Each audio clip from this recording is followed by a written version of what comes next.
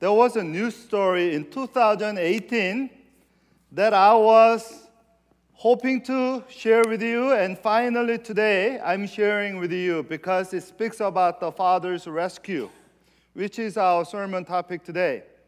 So an Australian postal serviceman named Tony Lethbridge knew that early Sunday morning that something must happen to his son Samuel because he's not come home the night before. So the night before, he went out to Newcastle with his friends. He's supposed to come back, but he didn't come back. So when 51 years old father of three feared a possible car accident and called the police for a missing person, police unfortunately didn't take it seriously, speculating that it's just another case of a runaway teenager or a typical unresponsive, irresponsible 17 years old who might be oversleeping after partying hard. But the father, Tony, had a hunch that's not the case. So he scrapped all the money he had, and that was $782, and then he hired a tour helicopter for aerial search.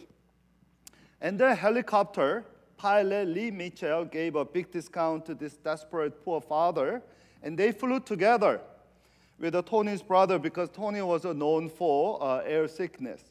Then within 15 minutes of a flight, not far from their house, they found the wreckage of Samuel's car 20 yards off the road, and that's exactly the picture of that wreckage.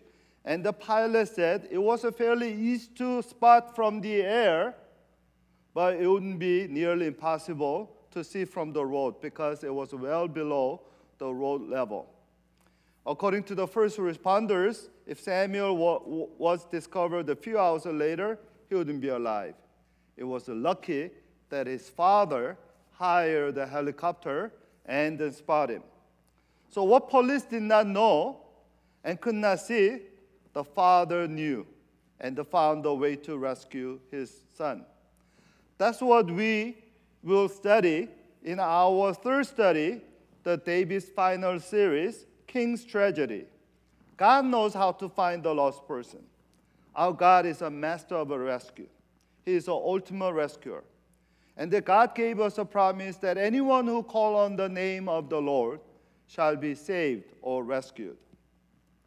As a good shepherd, God knows not only to find a lost sheep, but in today's story, a lost shepherd.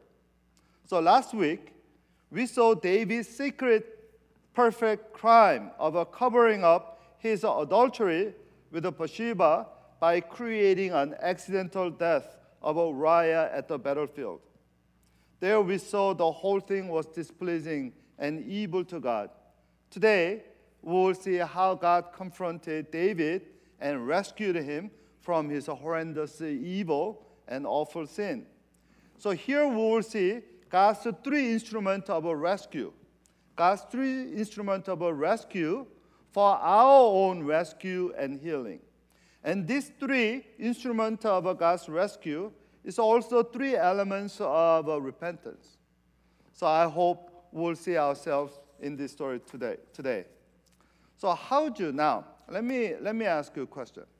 How do you correct the absolute power? How do you challenge absolute power of a king so popular and so successful like David? Up to Samuel chapter 11, David was a courageous, faithful, and righteous. So for instance, when everyone was afraid of Goliath, David stepped out with faith and killed the giant and saved the country. When the king Saul was unjustly persecuting him, he kept his respect for that crazy king and forgave him twice with a reverence for God. And then when he conquered Jerusalem and then made Jerusalem the city of shalom or peace, his new capital, David brought the Ark of God, made Jerusalem a spiritual place rather than successful place. It was more than just a trophy city. It was a city that he dedicated to God. So, up to now, David was popular beloved, trusted, admired by everyone. So how do you confront and correct such an overachieving king like David? As we saw last time, David's adultery, even the murder of Uriah, was nothing to jolt about or jump on or judge in the context of ancient Near Eastern world. Because the ancient Middle Eastern or Near Eastern kings did far more worse than David. Those kings' greed and lust and injustice was well tolerated and accepted. So again, how would you confront and correct such a popular and powerful king like David? Today's story in the 2 Samuel chapter 12, verse 1, begins with the word God sent Nathan. The word sent is the key word in chapter 11 because that's everybody was sending everybody there. So David sent Joab to the war, and David sent his servants to check out the Bathsheba, and Bathsheba later sent her servant to inform David that I'm pregnant, and then David sent asked Joab to send Uriah, the Bathsheba's husband, and then David sent Uriah back to the battlefield with the death warrant letter. And Joab sent a messenger to David that mission is accomplished, he's gone, you don't have to worry about it. And David sent a messenger to Joab that, well done, not to worry, move on, let's move on. Everyone is sending everyone. And finally, it's God's turn to send. And God sent his prophet. So let's read our passage first. The Lord sent Nathan to David. When he came to him, he said, there were two men in a certain town, one rich and the other poor. Rich man had a very large number of sheep and cattle. But the poor man had nothing except one little ewe lamb he had bought. He raised it. It grew up with him and his children. It shared his food, drank from his cup, and even slept in his arms. It was like a daughter to him. Now a traveler came to the rich man, but the rich man refrained from taking one of his own sheep or cattle to prepare meal for the traveler who had come to him. Instead, he took the ewe lamb that belonged to the poor man and prepared it for the one who had come to him. David burned with anger against the man and said to Nathan, as surely as the Lord lives, the man who did this must die. He must pay for the lamb 4 times over because he did such a thing and had no pity. Do you notice here the first thing that God did to David was not condemning him right away, but actually convicting him with his own verdict. God did not lash out at David saying, do you think I'm stupid? Because I'm silent, do you think I'm blind too? I saw everything you did, and you're so disgusting. That's not what God said. Instead of lashing out, God actually leads David to see his own sin objectively. For that, God told David a story of a poor man and his little ewe lamb through Nathan. Why did Nathan tell the story of a lamb and his loving shepherd? It's because no one understands the heart of a shepherd better than David, a former shepherd boy from Bethlehem. The parable's image of a rich man cruelly slaughtering the poor man's one little ewe lamb speaks directly to the heart of former shepherd. So in this story, notice the 3 things here. First, the poor man's home life was very happy, even though he was poor. It was very happy and cozy. Poor man gave his food, drink, and affection to the lamb.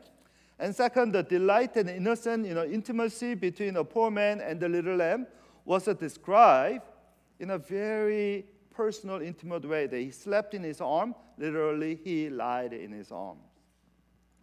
And it was very intentional because eat, drink, and lie that he talks about are the 3 luxuries of domestic blessings that Uriah refused to enjoy. If you look back, the 2 Samuel chapter 11, verse 11, when David sent Uriah home to lie down with Bathsheba so he can cover the Bathsheba's pregnancy, what did Uriah say? Uriah said, how could I go to my house and eat and drink and make love or lie with my wife while king's army and my commander Joab is fighting for kingdom? This is a very language that Uriah has chosen to describe his commitment to king.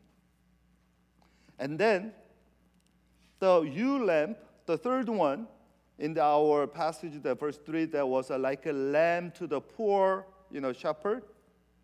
Do you remember the meaning of Bathsheba, the name Bathsheba? What is that? Bathsheba, daughter of a covenant or daughter of an oath. So this cleverly crafted story about rich man and the poor man actually was targeted at David. And now it arose David's indignation. So David quickly condemned the evil rich man and thus himself. With a decisive and the anger, the Bible says David burned with the anger, and he quickly declared the rich man is guilty, must die. By the way, that sentence is definitely excessive, because that's not what Old Testament says. If you just stole and kill someone else's, sheep, you just pay back 4 times. So David kind of recovered and said, okay, by the way, you have to pay 4 times. Now, how does prophet correct the king in this story? Best way to expose to David's duplicity or hypocrisy is to have him condemn himself with his own response to God's story. So here we see the first instrument of God's rescue and the healing, that is arresting word. Arresting word. God's word has a power to arrest and convict us and our heart. Hebrews 4:12 said this, for the word of God is alive and active, sharper than any double-edged sword. It penetrates even to dividing soul and spirit, joints and matters. It judges the thought and attitude of a heart. God's word has such a penetrating power in every thought we have, and then awakes our conscience and they really speak to us. So in short, Bible has this amazing grasping power on us, on each one of us. Now let me illustrate this uniqueness of God's word. There is, do you guys remember the years ago, well, it's been a while, a biographical movie about Johnny Carson, Walk the Line? Okay, anyway. You know who Johnny Cash is, right? All right. Anyway, in that movie, I remember seeing that Johnny Cash was talking to his older brother, Jack, and Jack was a good boy. So Johnny, the little Johnny, saw the brother reading the Bible on bunk bed, and he said, "How come you always read the Bible?" And Jack said, "I'm going to be pastor, and I got to know the Bible from front to back, and you can't help people unless you got the right story." I don't know, you remember that saying, but that's kind of, I remember that saying. You can't help people unless you got the right story. I think that's so true. You and I can help ourselves unless we know the right story. And now the question is, why is the Bible is a right story? Why is the Bible is a right story? Karl Barth said, Bible is a right story because the Bible is not man's word about God, but it's God's word about man. Bible is not a religious book that man imagined, with the imagination they wrote about God, but it's a God's revelation about man. Objectively speaking, Bible covers more than history of 1,500 years, with more than 40 writers of a diverse background. Yet Bible has a consistent focus and story that communicates God's faithful love to us. And then Charles Spurgeon once said, nobody ever grows a scripture because this book widens and deepens with our years. Is that Bible is growing with you? You know, I've been studying the Bible more than 43 years. And I have to confess that I am more awed by the depth of its truth and the breadth of its beauty. The longer I live, more than ever, Bible is fresher and deeper to me. And no book in the world has this kind of arresting and personal empowerment like a Bible. So those of you who are struggling, whatever your personal issues,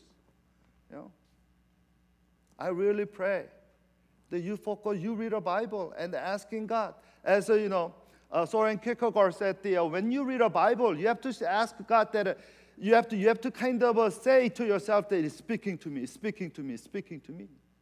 You have to claim, God, speak to me through the Bible, because it has done to the people who really look for God.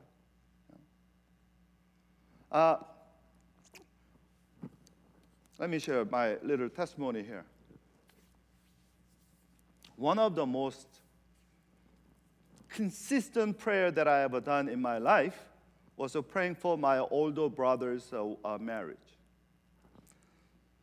I pray for that marriage for him every single day for 7 days a week, for 2 years.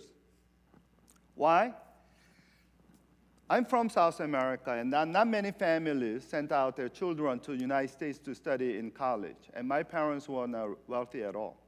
But they believe in education, and my older brother, who is 5 years older than I, he sacrificed his education for me and my younger sister. So even though I'm grateful to my parents, but I'm doubly grateful to my brother, because do you know any older brother sacrificed a college for you? He did.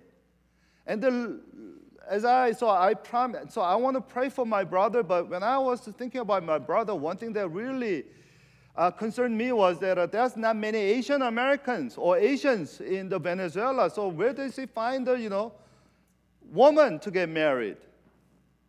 And also, he's not wealthy. He's not even wealthy. He's a high school grad. And then knowing that all the Asian or Koreans are snooty about education, who's going to marry this Korean Venezuelan young man out of nowhere? So I prayed for my brother every single day. Desperately, God, give him a wonderful, loving wife. And then I've been reading the Bible, and the story about Rebecca came to me. Do you know Rebecca? Who came all the way to Canaan to marry Isaac without seeing him? That story jibed my situation. I said, I need sister-in-law like Rebecca for my brother. My brother needs somebody who believes in God with a faith, can come all the way to Venezuela and marry this great man, good man, and then they can build a family of God together. So I prayed to God that God give a Rebecca to my brother. Give us a Rebecca. I told everybody in my family, pray for Rebecca. That's our sister-in-law or daughter-in-law. And after 2 years of that desperate prayer, my brother found the Rebecca in South Korea. Details, amazing details, amazing details. My mother prayed for 10 extra, conditions about her future daughter-in-law. Some of them were so selfish, and that I cannot even mention here. Almost 5 and 7. At least height-wise is 5'6", and then college grad, not just any college grad, top premier woman's college grad. And I said, Mom, you're so crazy. You're so selfish. How you're shameless. And my mom said that's your faith. My faith is different, so I'm going to pray for it. And then at the end, she got everything that she prayed for her daughter-in-law. So on my brother's wedding, have you seen the younger brother of a groom crying in the wedding? I was crying whole time with amazing experience of God's goodness and faithfulness to our prayer. And Bible give us that kind of encouragement. Not only to me. Those of you take a Livingstone Bible study, do you guys remember that Jesus being a marginal Jew, Galilean Jew? You know where I get that? from my professor from Princeton Seminary, Sang-Hyun Lee. Because one day when he realized that he's not going to die, he's not going back to Korea and die and they're buried with his parents, but he's going to die in America as a first generation, Asian American immigrant. All of a sudden he didn't feel comfortable about that. He didn't like his marginalized, condition as a first generation immigrant. So he began to read a Bible. Even though he's a theologian, he knows the Bible, but he once again began to read the Bible and digging in the gospel, and all of a sudden he realized Jesus was not just a Jew. He was a marginalized Galilean Jew. And there he found God's grace for his marginal Asian American first generation immigrant life and affirmation. Bible is a different book. Let me tell you. This is why the Psalm 1 said, blessed is the man who meditate on God's word day and night with a delight. Who delighted in the meditating God's word. And those of you taken John Discipleship 1 and 2, what's your, many times, what do you find? People usually take John Discipleship 1 and 2, they say, Pastor Paul, I didn't know there's so much in there, so little, story. It's all about me. Isn't that true? Bible has such an encouragement and empowerment that you will not find it anywhere.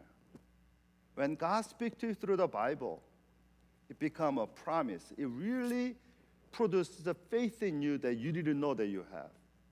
It gives you hope and encouragement. Let me share one more story. There's a professor named Emile Carlier. And in his book, Journey into Light, Emile Carlier was a French, and he grew up in the very non-religious, naturalistic environment. And he didn't see Bible until he was 23 years old. And then, when he was 19, he served the French army during the World War I. In the very dangerous, lonely foxhole, one evening he has this idea that he has a strange longing in his heart that I wish there is a book that understands me. Well, of course, there is no book that understands him.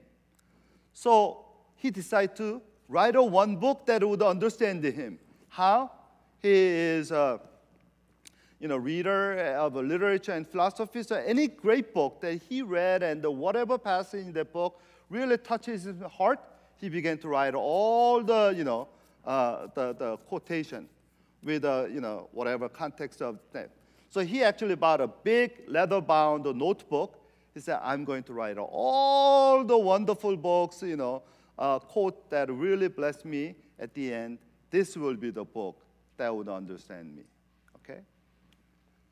And then, finally, at the age of 23, he finished the book. When he wrote the last page, he was so excited. So I finally finished the book that would understand me. So he went out in the countryside, and he began to read his, book that he made for himself in the last 4 years. And this is what he said. At the end, instead of strength, instead of comfort and confirmation, I found only disappointment. Instead of insight, I found this emptiness. It was an existential crisis. The book that he thought would understand him after 4 years would not understand him. He has a huge disappointment. So he came home.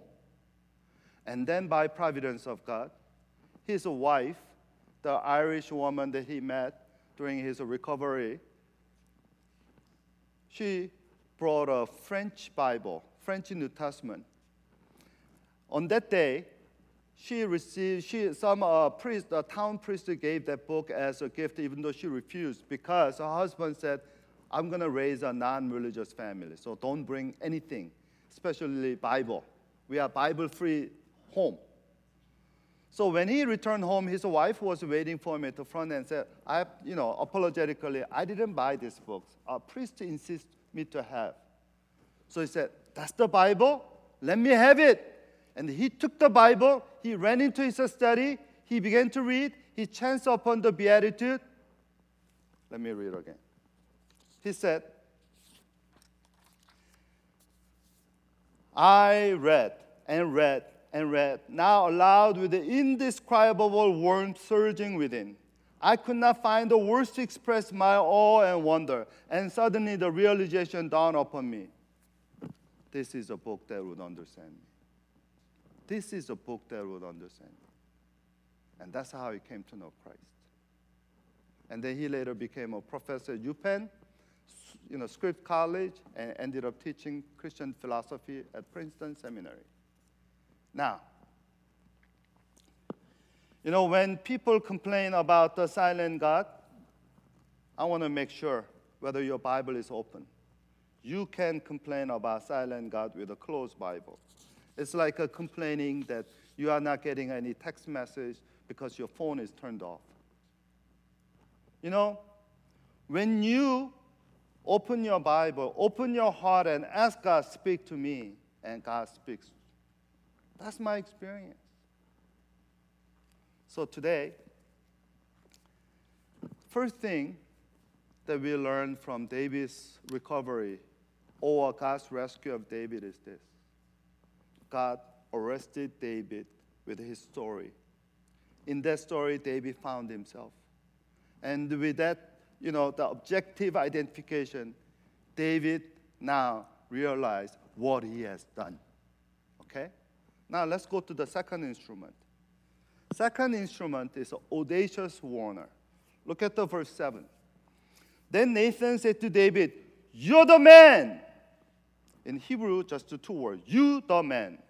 This is what the Lord God of Israel said, I am unto you king over Israel, and delivered you from the hand of Saul. I gave your master's house to you, and your master's wife into your arms. I gave you all Israel and Judah, and all this had been too little. I would have given you even more. Why did you despise the word of the Lord by doing what is evil in his eyes? You struck down Uriah the Hittite with a sword and took his wife to be your own. You killed him with the sword of an Ammonite. Now, therefore, the sword will never depart from your house, because you despised me and took the wife of Uriah the Hittite to be your own.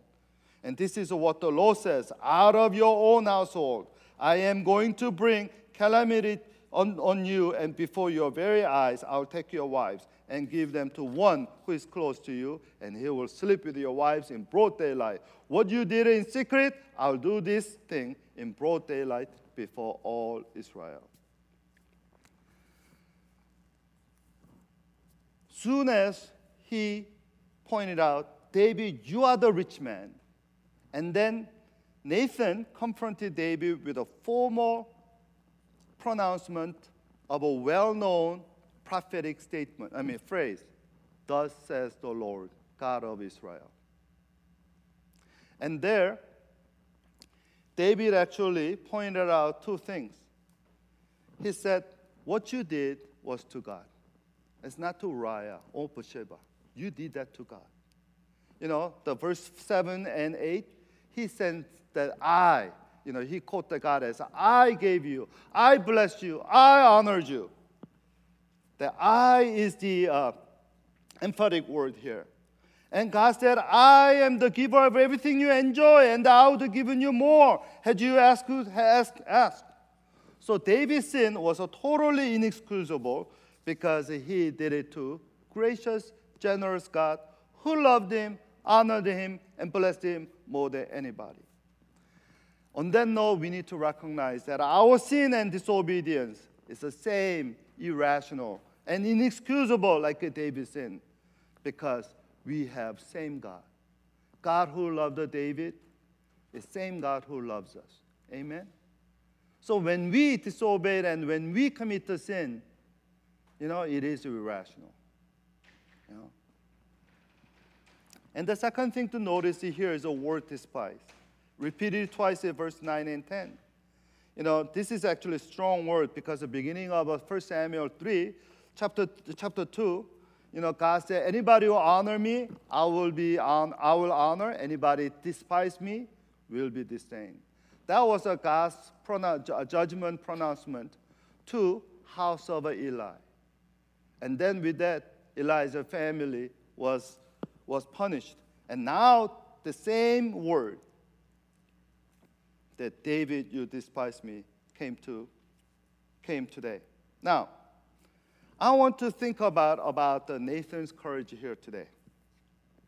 Once again, Nathan's courage was very remarkable. Because why? Do you think Nathan was the only one who knew about David's adultery and the murder? What about the David's servant who went to fetch Bathsheba? What about the Bathsheba's servant who sent a message to David that Bathsheba is pregnant? What about the Joab's Joab? There were many. Actually, several people knew the David's adultery and even murder. But why they were silent? Obviously, they didn't want to risk their lives. They want to protect their own well-being more than David's walk with God. Nathan was different. Nathan risked his life to confront and condemn David because Nathan care for David is bigger than his care for his own life. What if David said, I don't know what you're talking about. Take that guy out. End of the game. But Nathan confronted David. But in this story, we see two diametrically opposite people near David. So one was a Joab, and the other one is a Nathan. I want you to contrast them because Joab was a commander-in-chief, and Nathan was a pastor and a prophet. When David was in spiritual crisis, Joab actually saw David's spiritual crisis as his opportunity to make himself valuable to David again. I sometimes wonder, what would happen if Joab said to David, so first secret order to kill Uriah, that, what crazy order is this? I will not kill my, faithful captain like Uriah. What if Joab rejected? What would David do? David has probably said, okay, now I have to confess, or, something.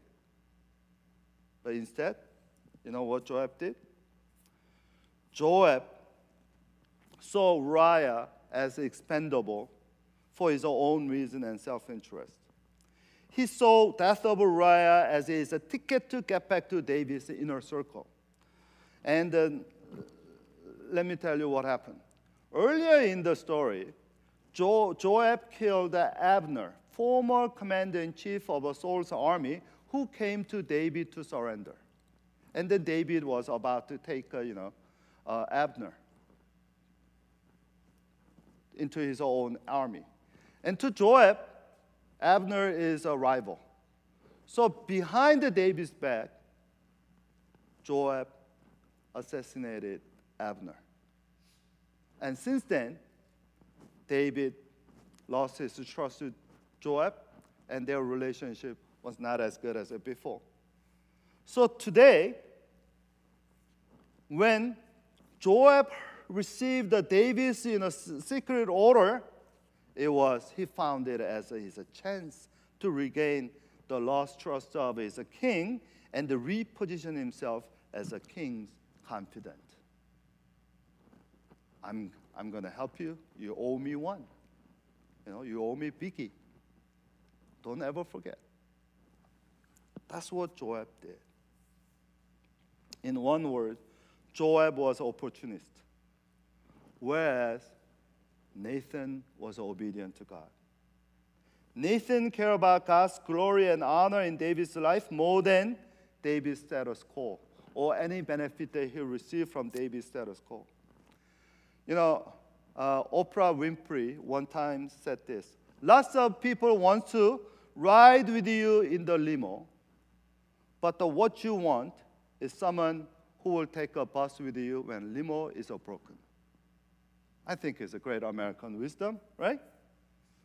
Joab wanted to ride in David's royal limo of power and prestige, whereas Nathan wanted to take David in God's bus of humility and repentance. So let me ask this question. Are you Joab or are you Nathan to your friends? Are you Joab or are you Nathan? Or do you have a Nathan in your life? Do you have someone who believes you and someone who wants to see glory of God in your life? Someone who loves you so much and enough to confront you. I hope you have a Nathan in your life. I really pray that for us we grow this kind of a friendship.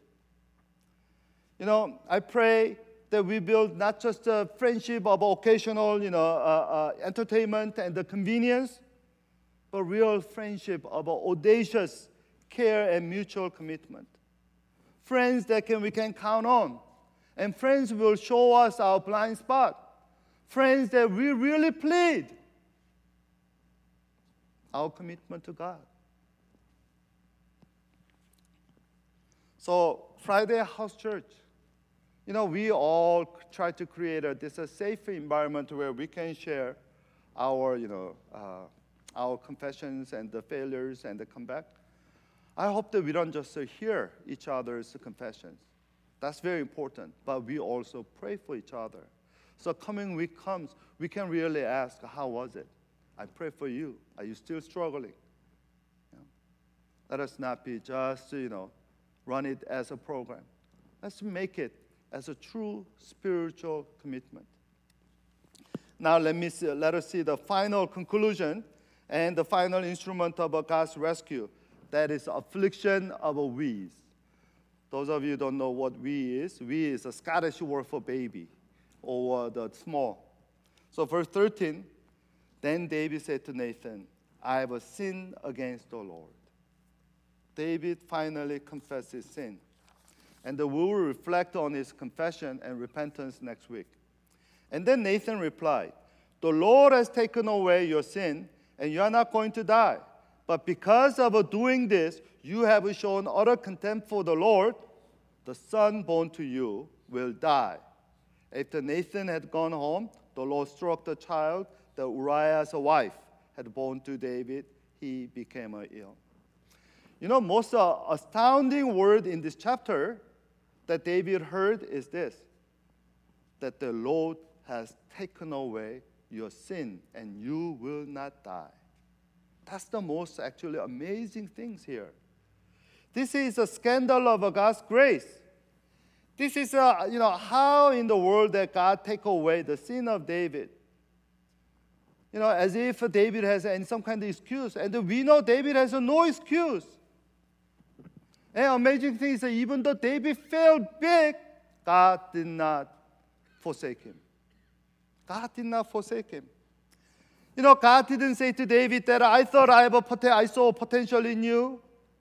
I thought you're better than Saul. I was wrong. You're worse than Saul. Saul didn't do this, what you did. You despicable, guy, ungrateful, whatever. Get out of my sight. That's not what God said. What did God say?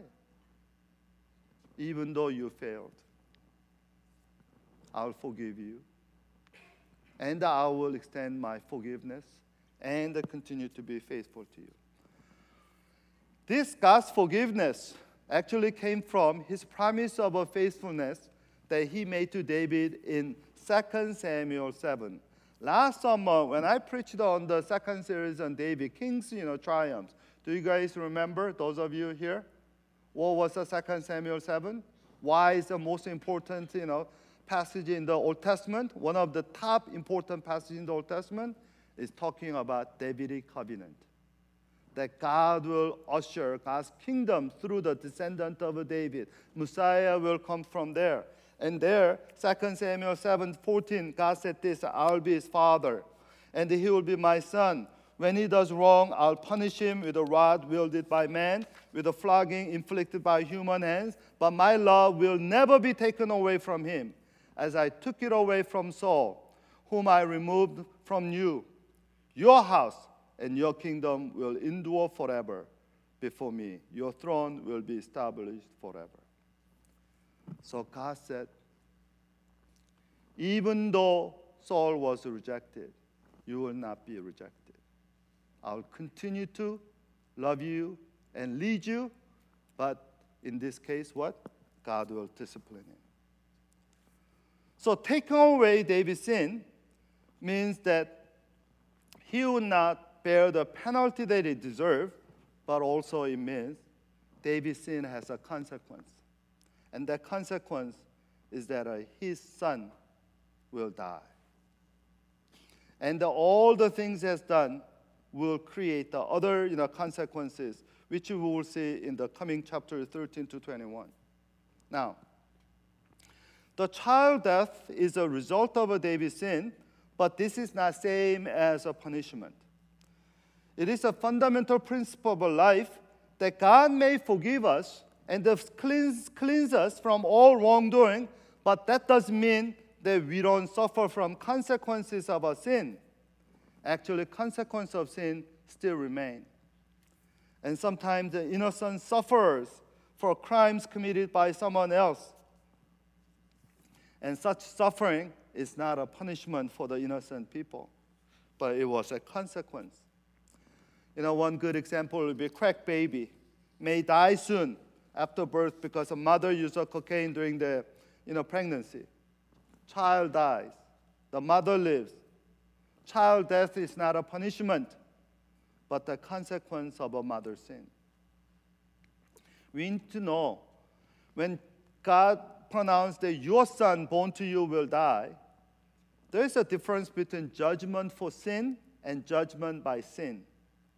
God forgave David's sin, but God would not shield him from every consequence of the sin. David had to face the consequence of sin. And David's actually, today in this story, one of the few saving graces is this. This is the last time we see David's sexual misconduct. After the Bathsheba's affair, we don't see anymore David fooling around with a woman. And now, also there is an actual saving grace, in my opinion, in the death of their first child. Because imagine if you are the child, you're growing up with a stigma. You are the product of an illegitimate relationship.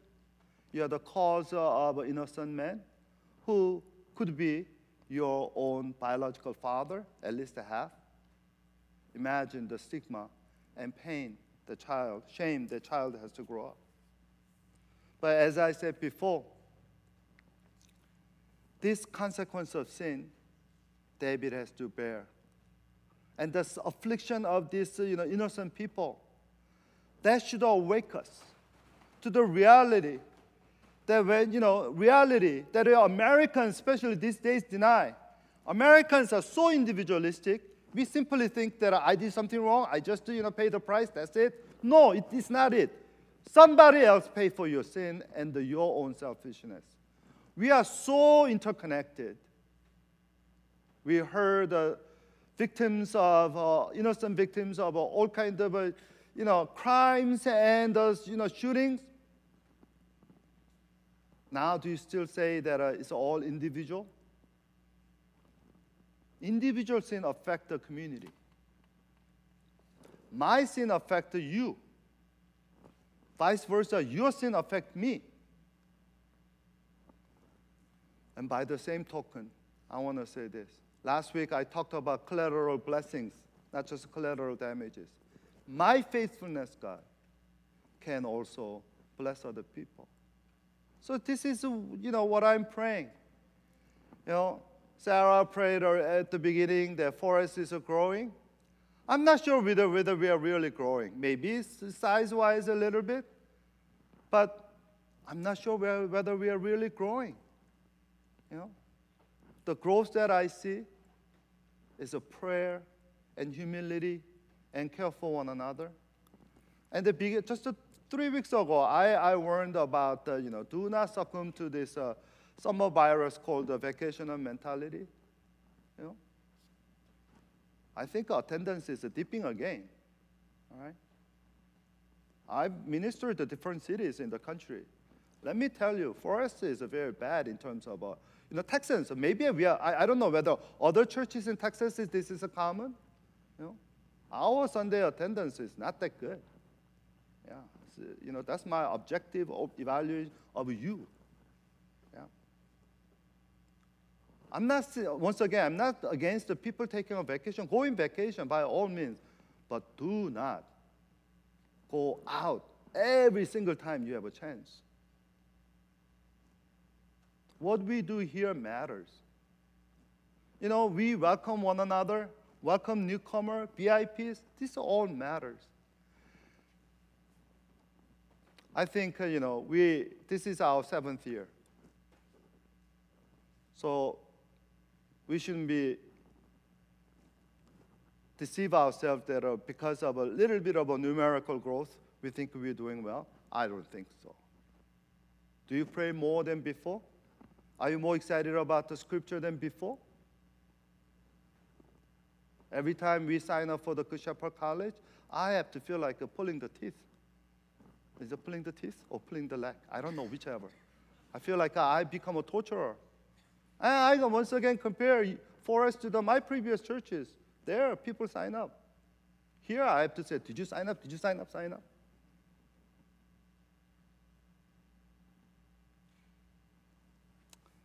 Let me end the story. Every redemptive story in the Bible, I said there is always a missing piece shaped of cross of Christ. Who ultimately paid the price in this story? Who is the ewe lamb, the slaughter? John chapter 1 said, when John the Baptist saw Jesus, first time he said, there is a Lamb of God who takes away sin of the world upon his shoulder. Who is this innocent baby? Suffer the consequence of David's sin. What about the Son of God? Son of David. We call the Son of David, the true Son of David, who died for all of us. Dear brothers and sisters, I want to tell you, what we have is amazing. God loves us. And with that God's undying love, we can do so much. We can encourage one another. We can repent better than before. And we can truly, truly bring a new creation in our community, in our church. Let's pray.